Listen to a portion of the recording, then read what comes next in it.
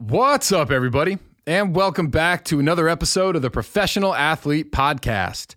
We have the pleasure this week of talking to the Dazzler himself, Bobby Holland Hanton. Now, any females in the audience, there's probably some pretty strong name recognition there. But for the men, let me try another approach. James Bond, Thor, Ethan Hunt. I had to look up the name of Tom Cruise's character in Mission Impossible before we started this. I couldn't remember for the life of me. Bobby Holland Hanton is a stuntman behind some of the most iconic action scenes in modern cinema. I mean, Avengers, Harry Potter. I mean, the list goes on and on. I encourage you to take a look at his IMDb profile. He's been stunt doubling for Chris Hemsworth for the last 10 years. He's had an amazing career. And what has been so cool is that thanks to social media, we have an opportunity to see how he actually does a lot of this stuff, and it is fascinating. And if you've ever taken a look, in addition to the amazing stunt work that he's done in movies, he is a serious high-level athlete. Former, I believe, national champion gymnast, former semi-pro soccer player. Like, it just goes on and on. And when you see what he's physically capable of, I mean, you see that high-level athleticism come out. So I was so excited to talk to him just to understand, hey, what goes into being a high-level stuntman? How does he keep himself in such great athletic shape? And you'll hear a little bit today that hasn't come without its own challenges and obstacles. He's had some serious injuries to overcome. But in addition to all of that, I mean, he and the Chris Hemsworth team, like, they are on fire right now. He actually just wrote his first book. So we talk a little bit about that today. It's called The Adventures of Eddie and Flipboy. It's for young kids. My kids loved it, so highly recommend it. But yeah, just a fascinating conversation, and it doesn't hurt that Thor: Love and Thunder is out right now. I think we're going to go try and see that tomorrow night. And boy, what a great conversation, and just a solid, salt-of-the-earth guy. Really enjoyed this one. So I hope you enjoy it, and if you're liking the show, please do leave us a rating and a review wherever you listen. And if you've been a long-term fan of the show, you want to support, please do go over on a Patreon where you can do just that. We're building out a community, and I'm trying to create more ways to interact with those who are passionate about the show and everything that we're doing. So without further ado, please welcome Bobby Holland Hanton to the show. Here we go. We're going up and down, over and over, over and over. It's the same old thing, up and down, over and under the radar, over everything. We're up and down. Well, Bobby, welcome to the show. Excited to speak with you today.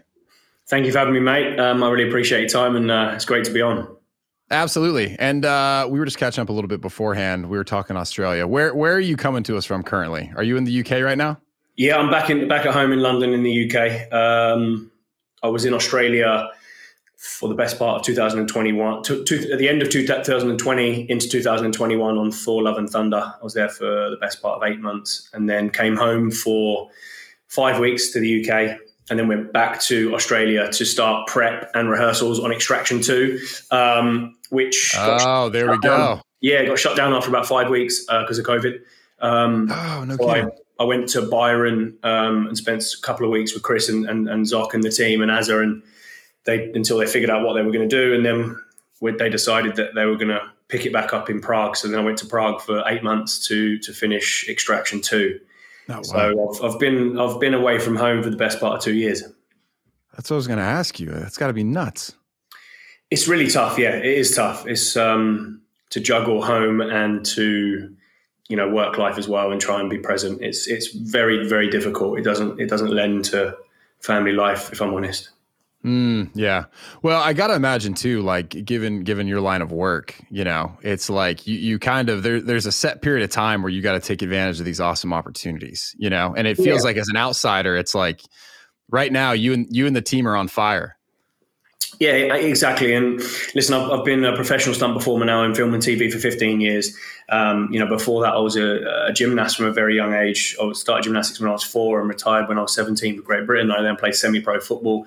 And then I went into live acrobatic stunt shows and then commercials, free running commercials and soccer commercials. And my whole life I've kind of been a physical degree for me, and to get to where I've got to after 15 years of stunts, I'm very grateful of doing that at the highest level. But, I've been with Chris for 10 years in his contract. We've done 15 films together. He's one of my closest friends. And that opportunity doesn't happen very often. And, he's an inspiration, and, that is something that you can't really, give up, and especially can't give up that right now. There comes a time when things change, but, the opportunity that I have with that and to work with the most amazing people and the great team. And like you said, he's on fire, and that in tow, that means the rest of us as a group, we go together everywhere, all over the world, and we're like one big family. And, it's what every stunt performer wants, is to be able to be in a top actor's action contract, like, an action actor in their contract. And that's very far and few between. So I'm very fortunate that I've been given the opportunity. And I think, I've worked so hard to get to where I've got to that, I'm not going to give that up lightly. Yeah, no. Yeah. I mean, I wouldn't expect so. Look, the day jobs suck, man. Don't don't entertain coming back to do what we're all doing. Well, let me ask you this. So, you just mentioned that you've been working with Chris for the last 10 years, but I mean, if someone were to pull up your IMDb, I mean, it's like 50 plus movies, and I mean, huge movies, huge actors.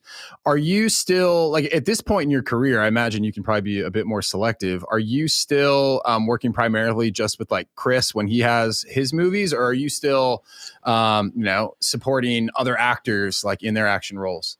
I mean, listen, if time allows and I'm actually not working with Chris, which is not very often, then if I'll come home and have a bit of downtime, because that's important. But then once that downtime's up, I generally go back with Chris. He has something starting straight away. He's the busiest man on the planet. So in that respect, I still try and, connect and work with the people I've worked with over the years. And I did the last Mission Impossible, not the newest one coming out, Mission Impossible 6. And I jumped on for the last 5 weeks and took over and stunt double for Henry Cavill on that. And, there's been opportunities to double other people while I've been with Chris. But to be totally honest, I'm so busy with Chris that when I do have time off, it's to recover and rest up, have some family time. And reboot, regenerate, try and get us back to, rest is very important. So I think I'm just very fortunate that Chris works all the time, that it means most of my time I'm with him. But yeah, I've got great friends in the industry that I can jump on with and work with. And I like to do that every now and again if I can, and I've got time, that I can do that. Yeah. Yeah. No, I mean, that sounds like a pretty unique, special situation. Well, and something else too, it seems like oftentimes, right, someone who's in like the stunt line of work is, oftentimes like in the back, behind the scenes. It feels like you have become a celebrity in your own right. And I hope you take that as well-intentioned as it is, because I had both my mother and my wife being like, "You've got to get Bobby Dazzler on the podcast." No way. That's amazing. That's great. My mom's probably going to be very upset actually that I didn't like somehow like get her into like the third screen here. No but way. But I mean, look, it seems like you've built like a very, successful career just like on the back of your own personality and capabilities. Yeah, I think, certainly when I first started 15 years ago, social media wasn't around. And I think when that became so prominent in people's lives and it was just everywhere and it blew up, like Facebook and Instagram and things like that, TikTok. And I think it was, for me, I think that was something that I felt needed to be utilized in the way that things are in today's world. And I think that being able to do that will encourage, new stunt performers all over the world to get involved. And, we need, especially here in the UK, we need some more talent because it's so busy here in the UK with film and TV, especially now the streaming channels, so busy that the demand for performers has never been higher. So we need the top people, then we need to get more people in. So it's about also thinking about the future. And I think, by promoting stuff on Instagram and showing what we can do, people were kind of, oh, wow, I didn't get to see that before. I didn't know that stunt performers did this. I didn't know that was them. And obviously, that's part of the movie and that's why we're there, is it's about the actor doing it. But fortunately for me, Chris has been so supportive of me and my career and what I do. And he's so respectful and, he's so happy for what, I bring to the table and the team that he's always been promoting stuff for me on his social medias. And just being so supportive, which that's sometimes, I say sometimes is very, very difficult to come by, people like that. So, in his eyes, he's like, look, dude, because Chris is incredibly athletic and he does a hell of a lot of his own stunts and he could do a lot more than he's actually allowed. But due to schedule and, timing and trying to get everything done and shooting on different units. And also, if he does something that's not necessary, you're not really going to tell it's Chris, it's not big enough for him to do it. There's no point in getting an injury that could, stop the production, and then that costs a lot of money until he's fit again. It's about being strategic in this whole approach and having a team around you to get that result and that film done to the highest level, and then you can move on to the next. And I think that's very important. And Chris is very clever in that way. And what he is great at is look, that's you doing that, and I want the world to know that you did that because it's tough. You've worked hard your whole life, and you've got you've trained so hard in what you do. And like I said before, I call it a physical degree. To have those people in your corner, it makes a massive difference. So I think that's been part of the, social media and elevating stunt performers through social media. And I think, I hope that because of that, and I started that very early on, I hope, and I know it has helped a lot of stunt performers, and it helps stunt performers get work now because coordinators, instead of going to look in a book like they used to, they just quickly pull up something on their social media or the website, and look at the video and see what they can do on their showreel, and they go, okay, let's get this person in. So it's very beneficial to the industry. That is no doubt. Yeah. Well, and what's been fun too is, and look, like I'm probably not on social media as much as I even let on. Like for me, oftentimes social media, it's like I have a lot of stuff I want to accomplish, and so I'm trying to cut out things that maybe like take my attention off of what I need to be doing. Right. But yours is one of the social media channels that I love to go through because you get that behind the scenes look. Like today I was just looking at, I don't know when you posted it, but it was a video of rolling basically off the back of a bridge. I think it was for Extraction. Maybe it was for the second one. Extraction 1. And so just very cool, right? Like you're like, oh wow, like that's how they do that. But then I read the caption and it's like, yeah, it would have been a lot more fun if this wasn't into 3 feet of water. And I was like, holy shit. Yeah. Is that what they're doing? Is that why he's on the wire? So that all along, that stunt was going to be done with no wires and done freely, organic. Oh, okay. Preferred to do. Much, performers get the opportunity to do something like that. It's great. But what happened was when we actually arrived in Thailand, because they obviously do scouts, they do location scouts and go, okay, that's a great place to do it. But when they scouted it, the tide was much higher. So then when we actually got there to shoot, the tide was much lower, but that was the location that we had chosen. So the next thing is the coordinator and how can we make this work? Because this is where we've got to do it. So then an amazing rigging team comes in and we rehearse it on the wires, and they stop me just as my feet touch the water. And then we're out of that shot by then, and we cut to another shot, and he enters the water. So, it's movie magic, trying to make it work for the scene and the shot, and actually just adapt to things because there's always obstacles in film and locations and what you do. That's just part and parcel. It's just how we adapt to that and make it work. So that was the reason that we had to put a cable on. And I was bummed out. I was like, oh, damn, I wanted to do that for free organically. And that's, you get a lot of, that's what we love to do. And I love doing stuff like that, high falls and high work stuff. So it was unfortunate, but we had to make it work. And I think we did a great job making it work. And the whole team collectively, the stunt coordinator, the rigging team, it worked well. Well, and I think that's what's so cool too. And you kind of said this a little bit. It's like, and I imagine this is probably why Chris feels the way he does. Number one, the average viewer normally doesn't get to see what's going on behind the scenes to make these shots work, right? Like maybe it got collected at the end of a movie and like a bonus reel or something like that. But I think, watching how you guys put together a stunt like that, even just in a 30-second clip, like you kind of get like a better sense of like the magic that's happening to pull some of this stuff off. Like I remember, my kids are obsessed, like probably most kids, with the Avengers, Thor, like absolutely love it. Some of the stuff that we put on in our household, I'm like, I don't know if they're old enough for this, but you know what? We're going to run with it. Yeah, they're good. And I don't remember how we got to watching it, but we were watching how you film some of the scenes. And there was this one where you were rigged up to a wire. And I don't know how fast it was ripping you back or the G-forces you must have been experiencing, but it's like pulling you back into a tree. Yeah. And when you watch it live in the movie, you're like, oh, that's incredible. Like CGI. I wonder how they do that. And then you get to see like, oh my God. Yeah, no CGI in that one. That's not CGI. That was on Avengers Endgame. And I remember we rehearsed the gag to make sure that it worked and it was safe. And then on the day, there was always a chance that, it needed to be faster. And Sam Hargrave was second unit director on that. And we did a couple, and he just called me over. He said, look, it's good. I know you can do it better. I know that we can make it look better. You know, are you okay with, you know, us pumping up the PSI in the ram, the hydraulic ram that jerks us into the tree? And I just said, listen, let's do it. Let's do it one time. Let's get it as good as we want it. You know, it means it's going to be a bit of a spanker, but that's part and parcel of what we do. Sometimes that is the case. Okay, well, this one, we just need to go a bit harder. You know, we get one and done, and we get out there. So we did it. It was very, very fast. It was rapid. You know, and it was, I had a back line pulling me into a tree and then a front line pulling me into the ground. So I'll try and get the clip, and I'll link to it in the show notes so people can see if you have it. But you know, it was great. It was a bit of a head ringer, and I was, you know, saw stars for a minute, but you know, it was a great gag. I'm proud of it. And, you know, it was needed on the day, and we pulled it off. So, there's been lots of that type of thing in my career where I'm getting ragdolled around, and, you know, that's just what we need to do to drive that story and what they want at that moment for that storytelling point. So, you know, it's part and parcel of it.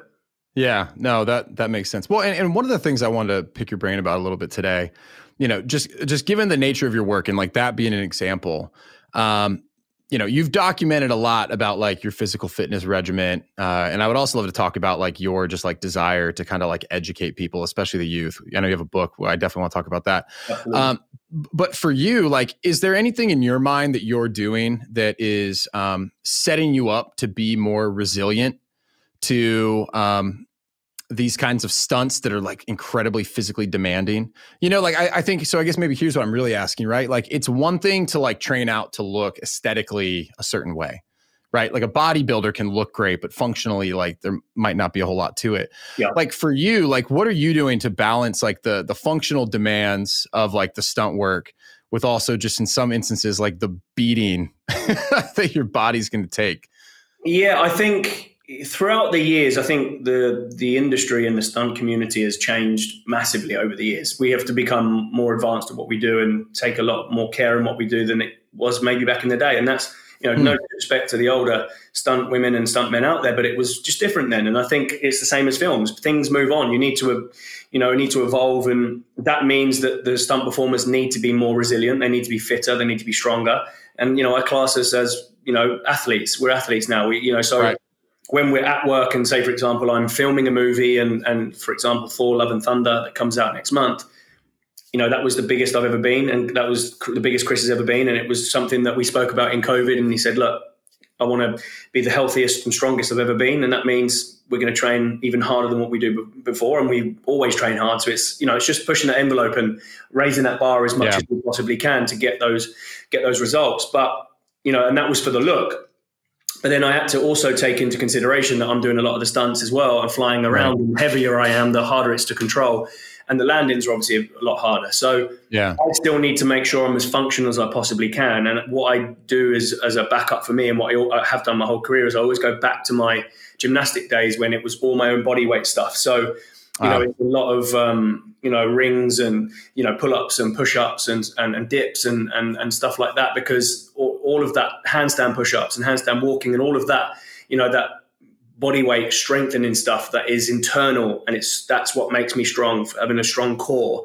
And I've had that luckily from such a young age from gymnastics, and it's ingrained in me, it's built in me. And I always go back to that as my backup, and also my go-to for being able to still be agile, but also aesthetically still reach what I need to reach. And that is not easy. That's been 15 years of trial and error. And I feel like over the years I've kind of mastered what works for me, and which might not necessarily work for everyone else. But I just think that I can always draw upon my gymnastic days that have put me in such good stead physically.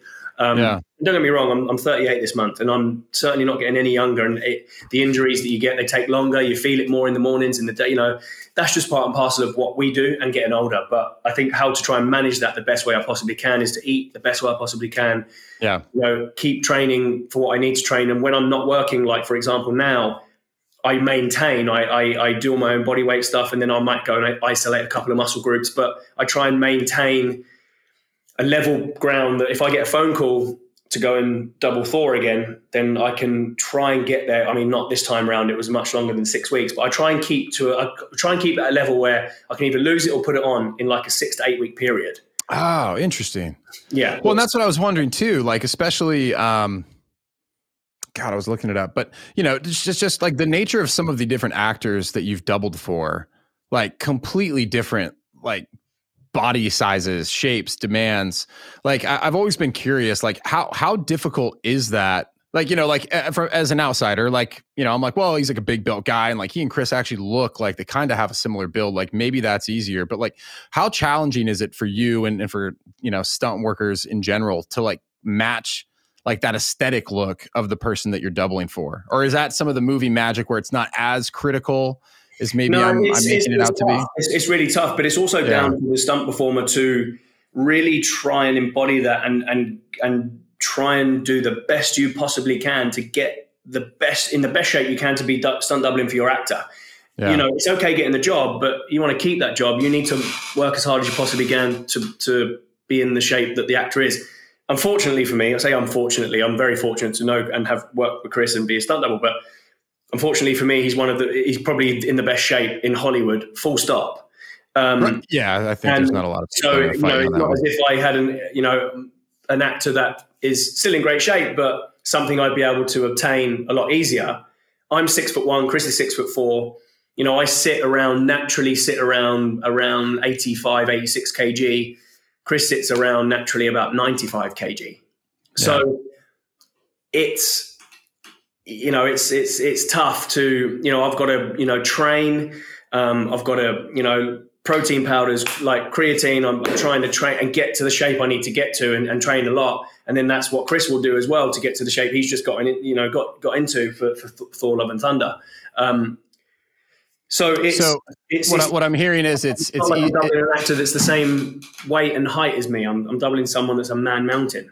Yeah, I was gonna say so it's easier to double for Chris Pratt than it is Chris Hemsworth is what I took away from that. That'll be the tagline, by the way.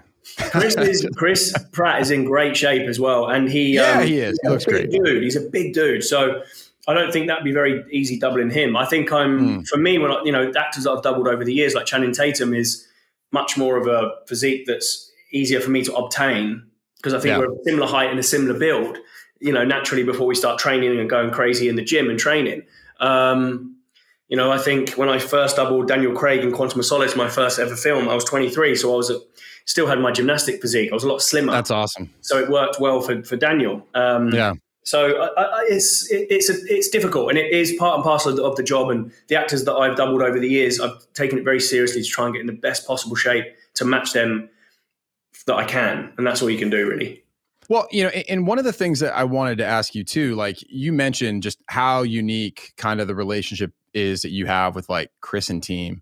Like if you were, when you worked with some of these other actors, like, is it common for the actor and stunt worker to train together to some level or kind of get aligned on what they're doing? Or is this, kind of the relationship that you have with Chris is just kind of like extremely unique in the fact that you guys like train and prepare together? It's definitely extremely unique. There's no doubt about that. And I'm so fortunate for that and that relationship we have. But it happens a lot. It happens more and more now. I think that, becomes, if an actor's got their stunt double that, they might want to train with them, or, there's always stunt rehearsals and fight rehearsals that you do with your actor anyway.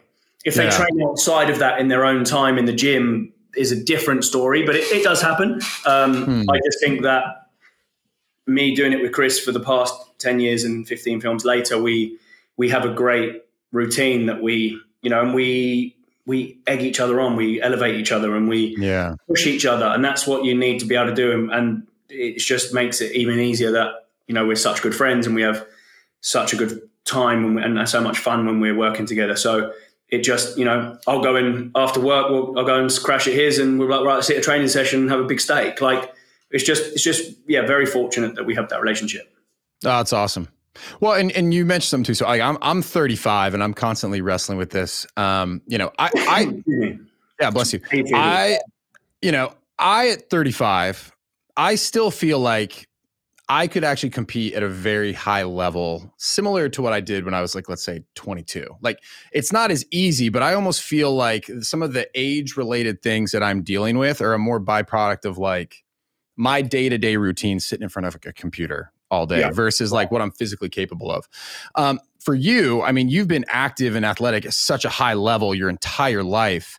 Like, how are you feeling present day at 38? Like, are you starting to notice like, boy, age starts to wear on you, or do you still feel like really sharp? Like kind of where are you on that spectrum? That's a good question. And I'm trying to think how I answer this to come out of this as the best looking I possibly can. So yeah, I'm just about to turn 38. I think over the years, and it stemmed from gymnastics, not just the 15 years in stunts, but the time before that from gymnastics. And I think that it's not as easy.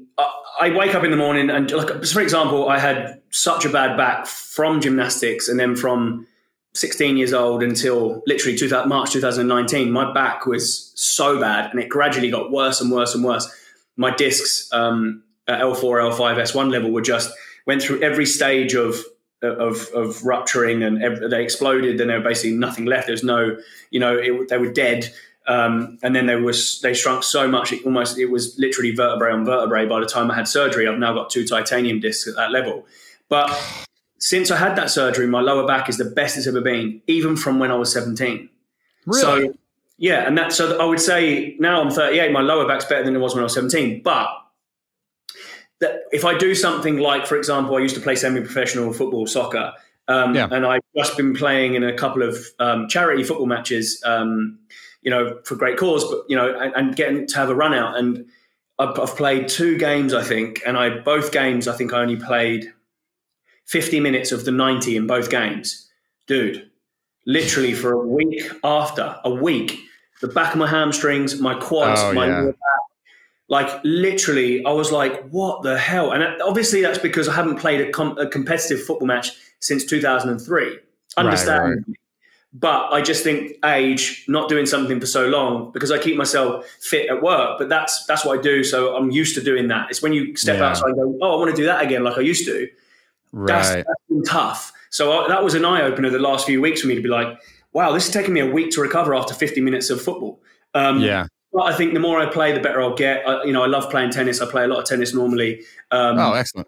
And I don't really get any major problems with tennis. It's obviously not as intensive as sprinting, running, football is, but not as much. But I just think I'm hoping that the more football I play, the easier it's going to be on my body. But with no doubt, I think the older you get, the harder it is to recover. It is. So I just try and manage that the best way I possibly can. And, rest and sleep is important. Yeah. Well, and to that end, I think that's a good point, right? It's like, forget just like, can you actually do it? There's then like the backside of that needing to recover from it. And I think that makes a lot of sense. So like for you, like what are you doing from a recovery standpoint that is really working well for you? Because I would have to imagine like sometimes your body's getting put through like grueling situations for stunt work, and then you're probably asked to come back on set and like run it back again in a very short amount of time. Like, is there anything that you do? I know you mentioned like you pay great attention to like what you eat, sleep, what you drink. Anything beyond that really works well for you? Yeah, I think, we're fortunate working on a film, for example, that, if there's, especially even the last film and the film before that, if there's an injury or there's soreness, we've got a great physios, masseuses that are on standby for that exact reason. And what we try and do is, a Radox hot Epsom salt bath, but then also, I'll try and do ice baths and like cryo chamber stuff and, stuff like that when we can and when it's available, but obviously a lot of dry needling with physios and deep tissue massage. Oh, cool. And stuff like that to try and ease off as much as possible. And listen, sometimes at work, you get a big bang and you need a painkiller. You need a strong painkiller, a glass of red wine, a hot bath, and go to bed. And that will help you. I mean, you're still going to be pretty achy when you wake up in the morning, but that might help you. And I say that in jest because it's, sometimes that's if you haven't got the time, you finish late and the physio can't see you and you're in pain, I'll just have a hot Epsom salt bath with a glass of wine, try and relax and take a painkiller, and then, hopefully you're good to go the next day. But I think I've been doing it for so long now. We've got, things that we do to try and help with injuries, hot and cold, having people on set that you can call on, luckily, that can come and, dry needle, massage like that just to try and give you every opportunity to get back to where you need to be. That's interesting. Well, it makes sense because, and you kind of said as much earlier, like the stunt work that like I am now paying attention to, right? I guess it's always been there, but it's like extremely athletic, the things that you guys are executing. So it makes sense that like, a studio would also treat you guys as athletes, like whether it be like recovery, access to, like you said, physios. So it makes complete sense to me. Well, and maybe we can even like dial it back just a little bit. So you mentioned that there's like a big need for like talented stunt people in the industry, but like we need to get more people in that funnel. So for someone who's listening to that and they're like, oh man, like that sounds way more like me than what Ken does day to day, sit in front of a computer. Like how would you recommend that someone goes about getting started? Are there like core disciplines or like some foundational skills that in today's world of stunt work are going to like help give you a fighting chance of getting work? Yeah, very much so. I mean, here in the UK, it's different in the US, and there's a similar criteria in Australia, but it's slightly different. But here in the US, we have the BSR, the British Stunt Register, and you have to actually be qualified and train in 6 disciplines. I think you can choose from like a possible 12 disciplines, but you have to qualify in 6 in categories. Really? Yeah, you have to, and you have to take tests, and that can take people sometimes. It can take people for like 5 years and cost them £80,000 to get that qualification of their own money and their own time. So they try and do their day-to-day job, and then the evenings try and train, and the weekends they train. That it's pretty full on. I think it's also shows. I think it's a great system. It also shows the people that are committed, and they show that work ethic where they need to work hard to be able to achieve what they need to do. So luckily for me, the 6 disciplines I chose were gymnastics, 10-meter high diving, and trampolining. So because that's my background, I literally just took the tests and passed because it was my background, luckily for me, So because of that, I only then had to train in 3 disciplines, which was swimming, scuba diving, and kickboxing. And you had to, kickboxing, for example, you had to be brown belt. You have to do all of the, so I had to have 2 amateur fights and record them as proof, as part of what you have to do. Really? Brown belt. Yeah, so I had to train. Oh, awesome. Which was great, had fun, and then swimming, and then scuba diving. And then what happens is once you've got your 6 skills, one of them has to be a martial art. Once you have the 6, you then go in front of the BSR, the British Stunt Register Committee, the older stunt guys, and they kind of look through your stuff, look at your videos, look at your evidence. And then, I forgot to mention that you also have to get 50 days camera experience. And that could be being an extra. Fortunately for me, I'd already done a lot of commercials. I did some short films. So I built up my days that way, luckily, and I only had to do probably, I think, 10, 15 extra days out of the 50. I already had enough from my other previous jobs. So luckily for me, just so you can know what it's like to be on set and in front of camera. Wow. So that's part of the criteria. So as you can imagine, that can take a long time. And I just think, it took me maybe between 3 3.5 years to get finished.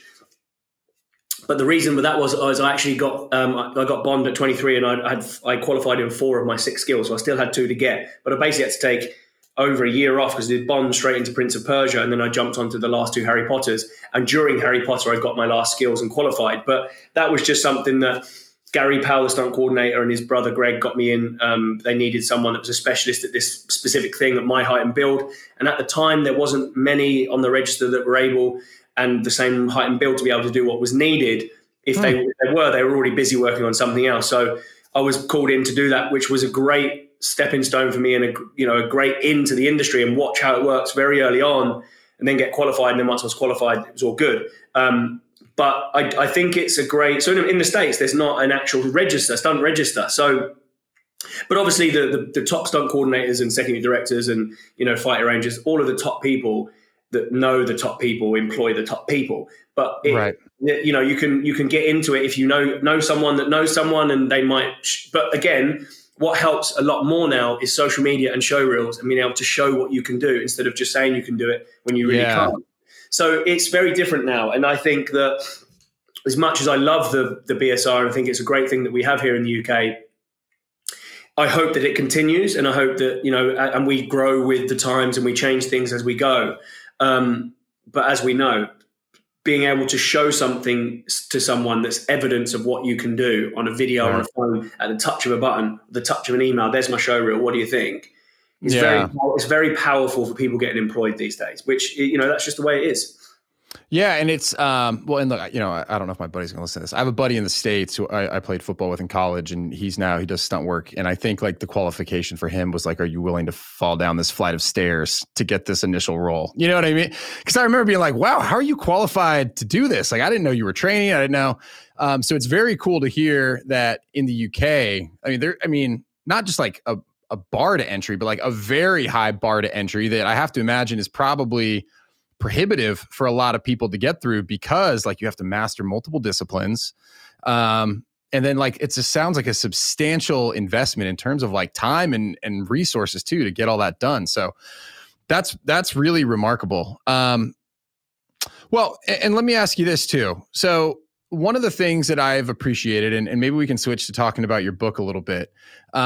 You seem to be equally as driven to kind of like spread education and awareness about improving like physical, and mental well-being. So, you have a new book coming out June 20th. Can we talk a little bit about the project? 20th. We have. I wasn't even prepared. That just appeared there. June the 20th is my debut children's book that I wrote, and there's a great story behind this. And I think the motivation is such a great story for kids to basically latch onto and read and hopefully inspire young children with this book. Because I had back surgery in March 2019 after Extraction 1, where I had my 2 titanium discs, and it was the biggest operation of my life. And I knew that I was going to be out of work recovering for between 6 to 9 months. And that was just what I had to be prepared for. But I think as much as I'd been working solidly for so long up until then, and even after the surgery and now, I've never had that amount of time off. I've just been lucky enough to go from job to job to job to job. Yeah.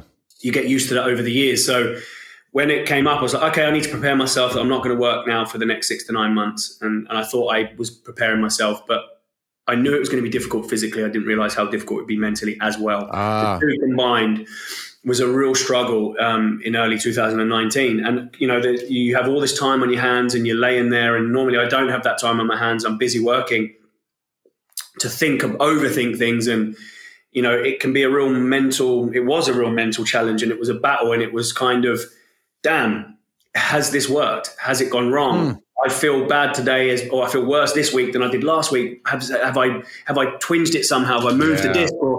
So there was a lot of things that were running through my mind, and it was painful to walk. It was painful to rehab. It was really tough, and I think that creeps up on you mentally, and it did. And I struggled for a long time. And a good friend of mine was actually it was our publicist in Australia for Centre. Antoinette is her name.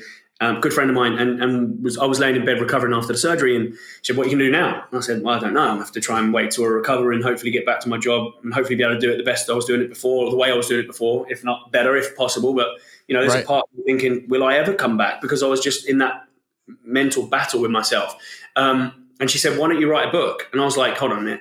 Like I'm not academic. I hardly went to school, which I'm not proud of. I was bad at school. It just wasn't my thing." And that's another thing that I like to try and point out. This, such an emphasis on education, and it has to be. I totally agree with that. But some people are just better at other things than they are at other things, if that makes sense. I'm not sure. Oh, absolutely. Well, absolutely. Yeah, and we can talk about that a little bit too. But I just had a conversation with a guy who's the really interesting guy. He's the professor he runs the lab for like health and well-being at George Mason. It's all about like mental health, personal fulfillment. And we talk a little bit about that. It's like, well, yeah, like how many of these kids are set up for success, when success in school is just like, hey, can you memorize all these historical facts and regurgitate them back? Yeah. It's like, how many talented people are we letting slip through the cracks who have crazy talents, passions, abilities, and we're just not catering to them. Yeah, exactly. Ken, mate, and that's exactly it. And I think there needs to be more awareness of that, and people need to be, I understand that the education is there, it has to be there, and it moves on. And, you've got writing a book now, they've got iPads and laptops and whatever at school, which is fine. We have to adapt with the times. I totally agree.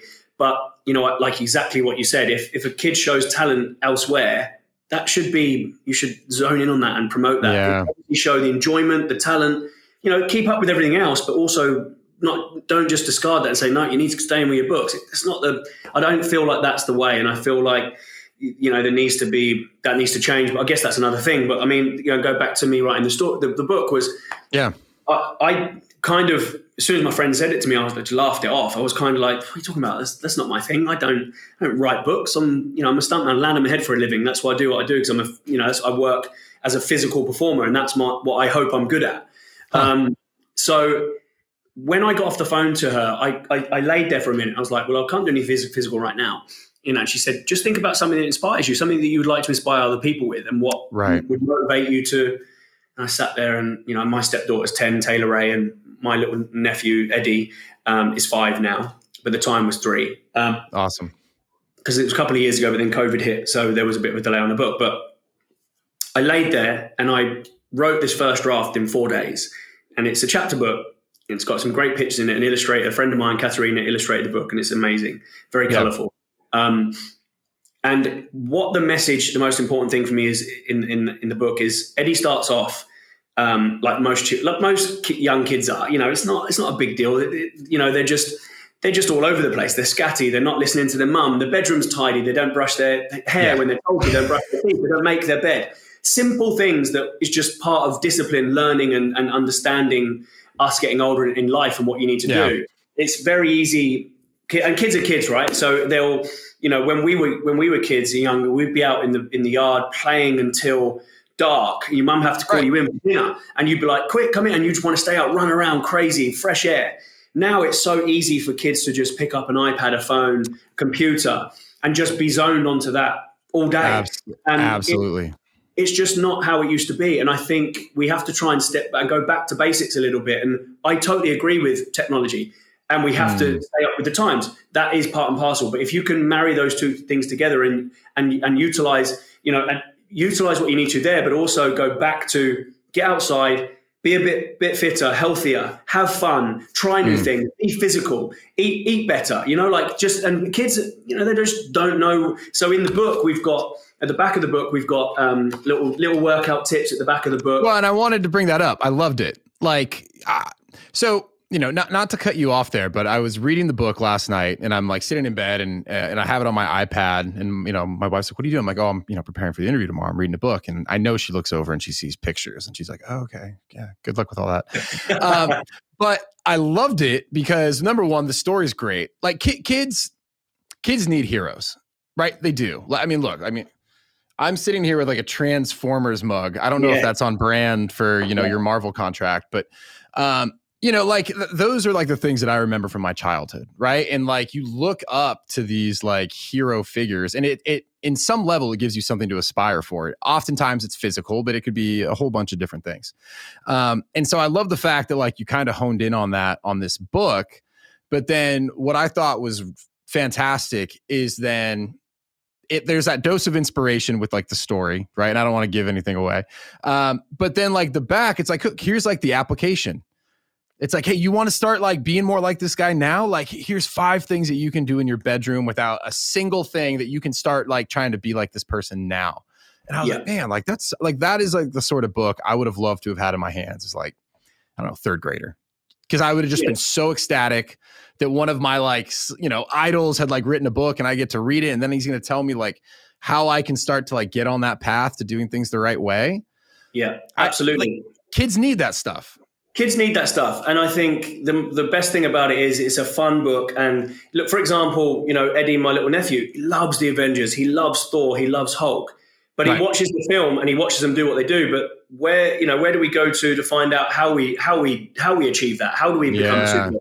So in the book, if Eddie joins it doesn't matter what the sport is or what club it is. If it's gymnastics, trampolining, high diving, a martial art, horse riding, whatever it is, go and join a club, see if you love it. If you enjoy it, pursue it. If you don't, then try something else. It's keeping you fit and healthy. It's great for you mentally. It's great for, and you can pick up, again, like I said, there's nutritional tips in there as well, but it gives you an idea at a young age. Oh, that's accessible for me. I can go and join a club and I could be Eddie and meet Flipboy and do all these things. And without knowing that, how do we, they just watch it and go, oh, I must be able to do that. And that's that can be dangerous. They go outside and they try what they see and they don't understand. They get upset, they hurt their leg or whatever. Right. And they're frustrated why they can't do it. It's because you need to practice, you need to join clubs, you need to go professionally and do it properly. Need to build, I just think there's not enough of that right now for younger kids at that age range. The book's for 6 to 12-year-olds. At that age range, I think there's a gap in the market, and I hope that I can fill it with this. Yeah, no, and I thought that too. Like, I thought it was interesting. Like, when I first opened it, I was like, oh, awesome. Like, he did a kid's book. And then as I was reading it, initially I was going to sit down with my 2 young boys. Like, that's of our bedtime routine. Like, that's where I step in. The 2 boys, like, I handle them. We do our 2 stories. It's almost always dinosaurs. And I was like, oh, like, maybe I'll read this to them tonight. And then as I was going through it, I was like, no, this is more geared towards my daughter, who's 7. And I'm actually excited. So when it comes out, I'm going to order a physical copy. But like, I'm going to put that on her nightside table. And that'll be a book that like she can work through. You know what I mean? And in some ways, like, she might struggle with some of it, but it's awesome because it's something that she can kind of take ownership of. It's something that relates to her. But more importantly, like, it's building some of these great kind of foundational principles for kids at a young age. And I agree, like, being a parent right now, it's a crazy time. Like, I'm pretty adamant that, like, I got the kids like a Nintendo Wii or whatever. And it's a blast and we play it every once in a while, but mostly I'm trying to keep the devices out of their hands. Yeah, they find these things and I don't know how. Like, my 2-year-old knows how to get to the dinosaur game on his mom's phone. Like, it's a tough uphill battle. So it's like the more that we can reinforce. It's such a tough hill battle. And it's just the way that it is now. And just like you said, for us to try and remember that and try and go, okay, well, use it for an hour and then we're going to do something physical, or, we're going to read that and do something physical. And I think also writing this, I didn't just make up a story. I just drew on my past experiences, drew on my experience with Taylor and Eddie. And I'm an advocate for the book. I started gymnastics when I was 4 years old. I competed for Great Britain until I was 17. I used to train 5 to 6 days a week, sometimes between 3 and 5 hours per session. So my whole life is that. So and if you do put that hard work in and you find something you enjoy and you want to be the best at it and you focus on it, it comes with everything else in life: discipline, work ethic, listening to people when they're telling you. Because I think it teaches you so many lessons. And I wouldn't be sitting here right now with, sometimes I don't sit back enough and appreciate the things that I have done because you just go, go, go, go, go. Yeah. But every now and again, like you said, like you mentioned my IMDb, and I'm like, actually, you forget sometimes, but I've got all those things to be so proud of. And I would not have had those things. I would not be sitting here now with those kind of credits of this job that I've got unless I did gymnastics from the age that I did it. And I'm not saying that you have to do gymnastics. It can be anything. But I just think it's important for children to find something they love. And if they want, and it's fun, it needs to be fun. But if they want to be the best at it, you've got to work hard. And that's a good life lesson and a life skill to learn. Oh, absolutely. Yeah. I mean, I've had a bunch of conversations with people from a bunch of different walks of life. And it's like, I haven't met one person yet who's like, nah, sports isn't really like a good investment in time. Yeah, but it's so transferable. Like, whether it's at work, whether just in your personal life, dealing with adversity, dealing with hard times, like understanding how to operate within a team when you're in a team environment. Like, there's just so many fantastic skills. So I couldn't agree more. Well, hey, and let me ask you this. So kind of on the topic of the book. So bless you. Hay fever, allergies. So bad. You know what? I'm ashamed to admit I've got a pollen tracker up on my desktop. I mean, I'm fighting the same battle as you. And we can wrap this up here in a minute. But one thing I wanted to ask you, like, your quote unquote day job is extremely demanding, not just in terms of like physical demands, but like you might not be in one different place of the world at another time. You've written this book. You have other pursuits. Like, I know you own a gym. I know you're working with like the Center app. What to you is helping you kind of like manage all of these things? Because you do, again, it looks like you have a lot on your plate right now. Like, is there anything that's like kind of helping you be able to like operate at a high level in multiple fields? Do you know what? I think I always go back to basics. I'm a big worrier of everything. I'm always worried. I have to know what I'm doing. I've got OCD in respect that I have notes in my phone, in my diary, and so I know what's happening because my memory's not the best. So I know if there's something in my, if someone tells me something that's important and I don't write it down, then the next hour I'm like, what did they say? I know it's important, it needs to be done soon. So for me, I found a formula that, it might not be great, but I have to refer back to my notes and my diary. What do I need to do? Once I've done it, I just delete it. And I feel like I've done something and accomplished something in my day. But I still try and do that and try and juggle that with work and center and training. But I just think that as much as things are, there's a lot of things to do at once. And I think I try and sometimes go back to a very basic thing that I was taught a couple of years ago, that don't think too far ahead. Don't worry about the past has happened. Just deal with the present, what we can do right now. So I take a deep breath and go, okay, right, what do I need to do now? Okay, we need to go and shoot a workout for center. Let's get that done. Let's make sure they're happy with that. We get that sent off. Boom, tick it off, delete it off the list. What do I need to do now? Okay, we need to go and, at work, we train with the actors or whatever. I need to go and do my own personal training or whatever it may be. I just think trying to find a routine. I think routine from a young age in gymnastics, it very much helped me with routine is so key to me and important that every day I know I've got to train. Otherwise, it doesn't matter if I'm not the best for mornings and for training. I never was as a gymnast. I was not great in the mornings because 4 or 5 days a week were in evenings after school. Oh, okay. So I think my body got used to that. But if I can train in the morning, I will, because then it's done. For the rest of the day, I can crack on, knowing that I've already trained. If I don't train when I'm supposed to, that might be in the morning or later on. If I miss that and I go, I'll do it later, I don't stop thinking about it. I'm literally like, shit, I need to train. And it actually messes up my day and it messes up my mind and what I need to do and not be as, efficient with other things. So going back to that, like we said before, just making sure that my start and basic of my routine will be to make sure I train and make sure I eat well. 6 days a week, I make sure I train and I eat as well as I possibly can. And listen, every now and again, that's the principle I try and stick to. But, I love chocolate. I'm not going to lie. I love ice cream. Every now and again, and every now and again, I'll have some during the week or whatever. And it'll be like, okay, well, I just need to work a bit harder in the gym tomorrow. But generally, the structure that I try and keep to is, eating well and training 5 to 6 days a week. And then I think that just puts me in good stead for everything else I need to do. If one of those goes off, you're kind of like, I've blown it now. Let's just leave it. I might as well eat loads of chocolate now and just worry about it tomorrow. Then it's a knock-on effect. And then the next day you're like, oh, damn, I've missed. I'm now behind. So I just try and my most important thing, I think, trying to get back to what you're saying is trying to keep a routine. Yeah, I love that. And that might even be a great place to end it, because I love that. I don't know if quote is the right word, but this thought of like, look, what's happened in the past is done. There's no changing that. Don't look too far ahead. It's like deal with kind of what's in front of you. I often find that people who are really accomplishing incredible things, it's like they just have an ability to just steadfast, just keep checking things off the list.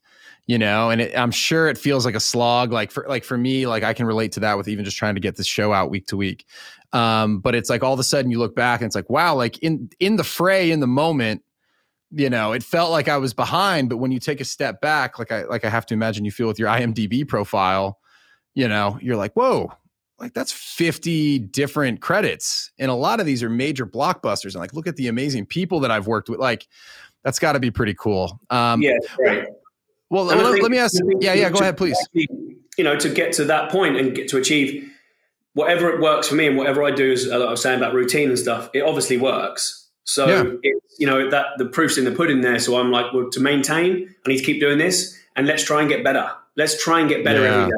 So what I've already done, let's try and improve on that. Let's try and get better. So, I feel like there's a formula there that works. And, I'm stepping across a little bit more into acting now, which I'm loving. We've got a film coming out later this year called School Fight. It was an action comedy that a very good friend of mine, Damien Walters, wrote and directed, and myself, Paul Lowe and Greg Townley, we all do our own stunts and starring as well. So I'm excited for people to see that. It's a fun. Oh, it's awesome.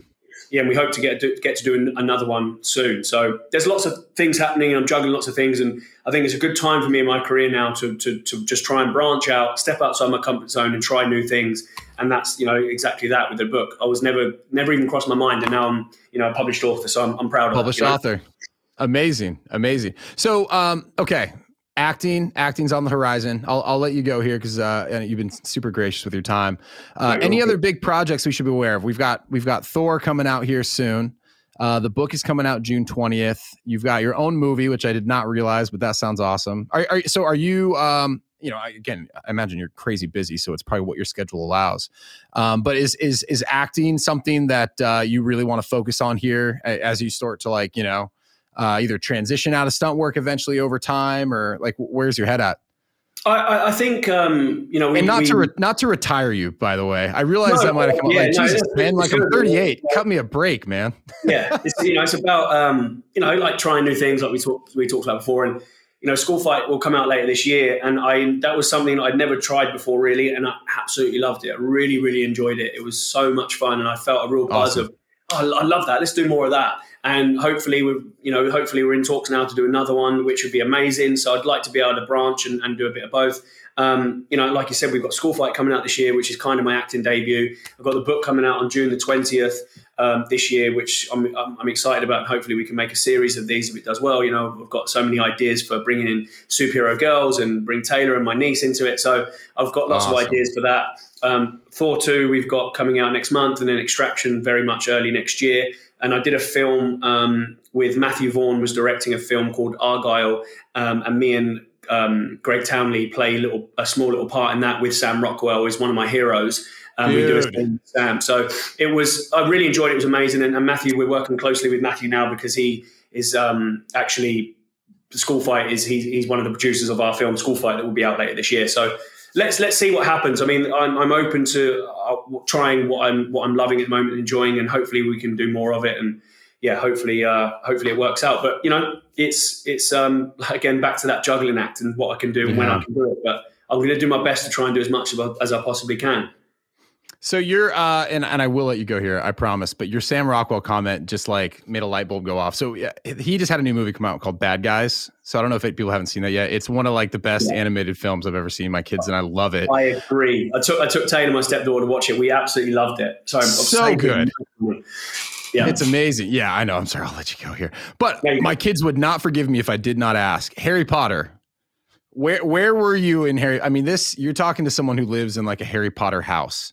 Okay, I was a Death Eater and a Snatcher throughout the last two movies of the franchise. I was a Death Eater and a Snatcher, and that was a great. Always, Harry Potter's huge here as well. Was obviously almost royalty here, Harry Potter. So that was amazing and an honor to work on with some great people. And in the museum in Warner Brothers, I've got my own little brick in the wall, my name, which is great. It's great to show that to Taylor and take my nephews and whatever and godchildren to see that type of thing. It's great.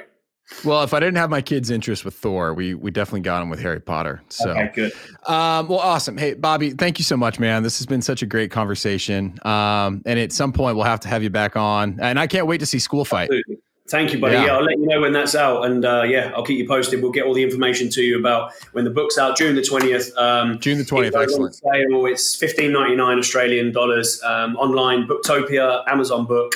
And then start off in Australia, and it's published by my publishers, Rolga. So, watch this space. We'll have some links set up and sent across for the book, and hopefully it does well. Hopefully people love it.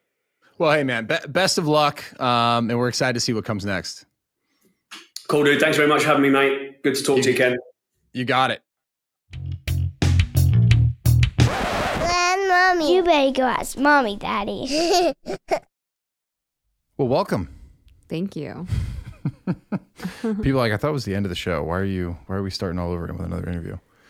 Because we like to chat. We like to break it down. We keep doing these so sporadically, though. Yeah. That I think I'm out for a while, and then you invite me to come back and chat with you afterwards. So I'm like, oh, okay, I guess I'm back in. You're not out. It's just that we're so busy. I'm just busy. Yeah. It's very tough to get on your schedule. I know. That, and we typically record these after the kids go to bed. Mm-hmm. But once the kids go to bed, typically / 99% of the time we crash. Yeah. It's the weirdest thing. It's you're able as a parent to hold out just long enough to get the kids down. Mm-hmm. And then it's everything just falls apart. Yeah. I don't know. That's how I feel. It's a mess. No, I'm serious. I know when we first started doing this though, we were consistent with it. Yeah. And I almost always was breastfeeding a baby whilst doing this. That's true. Yeah, we went to some great lengths. So there was a lot of lip slapping and sucking noises in the background. Right. Oh boy, some of those early episodes. Yeah. A lot of adult content. Yeah. Speaking of adult content, people are like, what? Yeah. Wait, what? Wait, what? What episode was this again? Yeah. Love and Thunder. Yeah. I can't wait to go watch it. Yeah. We're going Friday. Going tomorrow. Yeah. Big stuff. So exciting. So it's funny. Normally we try and do takeaways. I found myself just like enjoying listening to this one. Yeah. This is a fun listen. You know what I mean? Well, I was a fan before. True. Yeah. I was a fan before you were. That's true. I don't even know how I must have, because I follow Chris Hemsworth and Right. he would tag him and stuff as he talked about. And Yeah. I was like, oh, who's this Bobby Dazzler? Well, and I mentioned this, you haven't heard it yet, but I mentioned it in the intro. Social media, for all of my issues with it, this is one of those things that's really cool. Like the ability to see behind the scenes as they're filming this stuff, what goes into some of these stunts, I think is really cool. Yeah, it's awesome. Like when I was growing up, to even get a chance to see anything like that, you'd have to hope that there was some like extra scenes at the end of a movie. Yeah. I felt like they used to do that. Like They did used to do that. I don't think they do that anymore. right? Like it would almost be like a little mini Like bio on the movie. bloopers and stuff. Bloopers. Yeah. Yeah. Like, like growing up, you just didn't get to see that stuff or it wasn't easy. Now it's like, you can literally see like how he did it. He'll even add a little commentary. It's just, it's just very cool. So cool. Because I do think like a lot of that stuff, I'm like, that's CGI. Like, I don't think that's real. Yes, And that then is a lot a of good it's point. not. A lot of it is real. Yeah. It's crazy. Well, like that one, I mean, we talked about it a little bit on the show. The one, it was one of the Avengers movies where he gets ripped into like this log. Yeah. When you watch it, you're like, oh, there's no way they actually did that to somebody. Yeah. And he's like, no, we did it. We just like turned up the PSI So crazy. and just ripped me back. It's crazy. But that's one of the things that I thought was really interesting is to hear over there in the United Kingdom, the lengths that you have to go through to become like a stunt actor. Which is like responsible. You would think that. Yeah. How has it not always been that way? I know. But because that requires so much skill Right. and the margin of error. Like if you make a mistake, Exactly, that could be life or death. Yeah. So you should have to be put through rigorous tests to put yourself in those situations. Because I honestly, I would like to know what it is in America. Yeah. We got to ask my buddy Shippy. Shippy would be a great guest. Yeah. Yeah. You should have him on. Yeah. Shippy, if you're listening, come on over. It's crazy because it's like, what they're doing is extremely athletic. At least the stuff he's doing. Yeah. Right. I mean, it's pretty like highly technical, It's like highly superhuman. athletic. Yeah. It's awesome. It's so cool. Really I cool. mean, some of these stunts that I saw when I was like kind of preparing for this, like there's one where he goes off a high dive and he dives through a car into a pool. Oh God, I didn't see that one. That's crazy. And it's like, it's again, not CGI. Like he did it. I hope I'm not like describing that incorrectly, but like that's what it was. That's so crazy. It's wild. Yeah. And you're like, holy shit.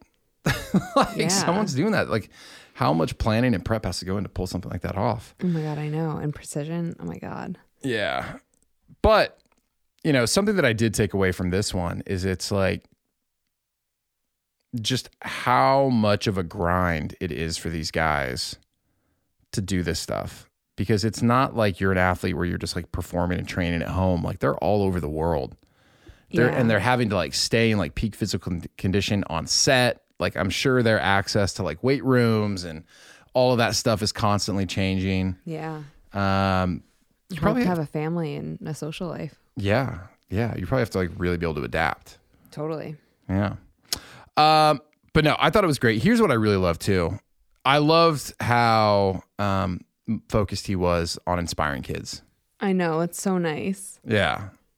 Well, we talked about it. It's like kids need that stuff, Yeah. right? Like, for me, it was like baseball players, football players, basketball players growing up. And like the ones who took the time to like give back in some way to the kids, like that goes so far. Yeah. And what's really cool is, what he's doing is super unique, but there's a lot of kids who probably get like really fired up and inspired by that. And so the fact that he's like doing things to make it more accessible, he wrote that book. It's just awesome. I mean, because like kids in general are little daredevils. Absolutely. What kid doesn't try to like flip off their couch? Yeah. All of our kids. Exactly. Kids need stuff to aspire to. Yeah. Like, I'm not saying all these kids are going to go out and become like stunt actors, but it's like, man. No, but that's like a cool like that's also something. Did you know that was an option? Exactly. To be? Like that's if I did, I didn't take it seriously. Yeah. And I wouldn't even known where to begin to look. Yeah. So that's what's cool. It's like now it's like, hey, here's someone who's doing it, and they're telling me like, kind of like how to get started a little bit. Yeah, it's awesome. It's pretty cool. I'm excited for Harper to read it. Yeah. I'm really excited to go see this movie, by the way. I am too. I do love the Thor movies. I will say, I think the Thor movies are my favorite in the whole Avengers? Marvel franchise. Yeah. Yeah.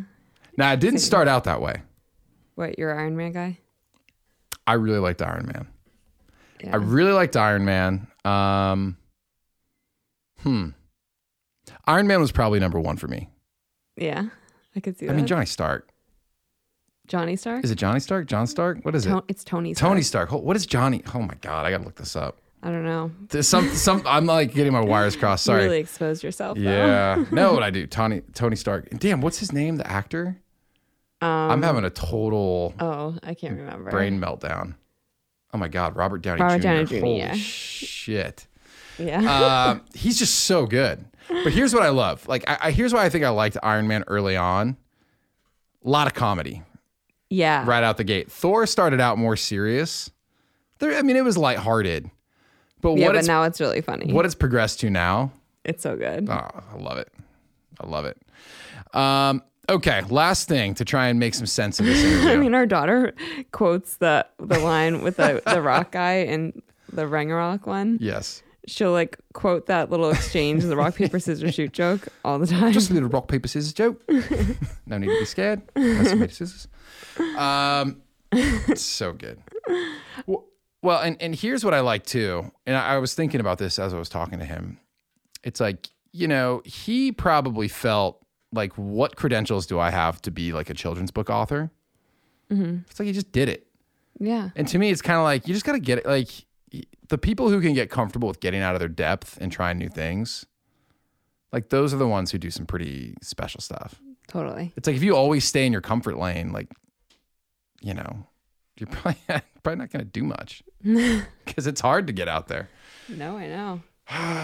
Very cool. I already liked him a lot, but I love that he was in Harry Potter. Yeah, that was big. I knew that was going to be big for you and the kids. Yeah. Death Eater. I know. And a Snatcher. Well, and again, I would have thought that was completely just CGI. What do you mean? The Death Eater scenes. If I'm thinking of the right thing.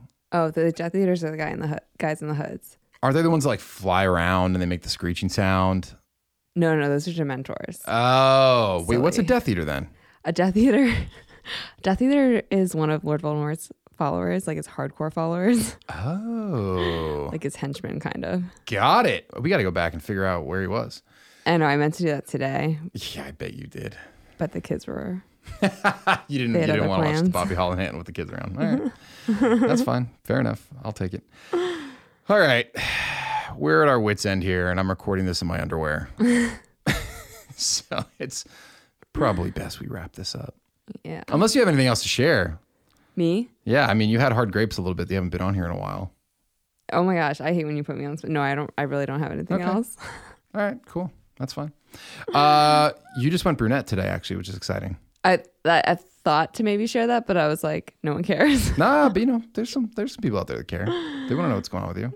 Yeah. No, I was blonde this morning and now I'm brunette. Now you're brunette. So that's a big change. Yeah, big change. All right. Well, on that note, everybody, have a great week. And we will talk to you next week. Enjoy. All right.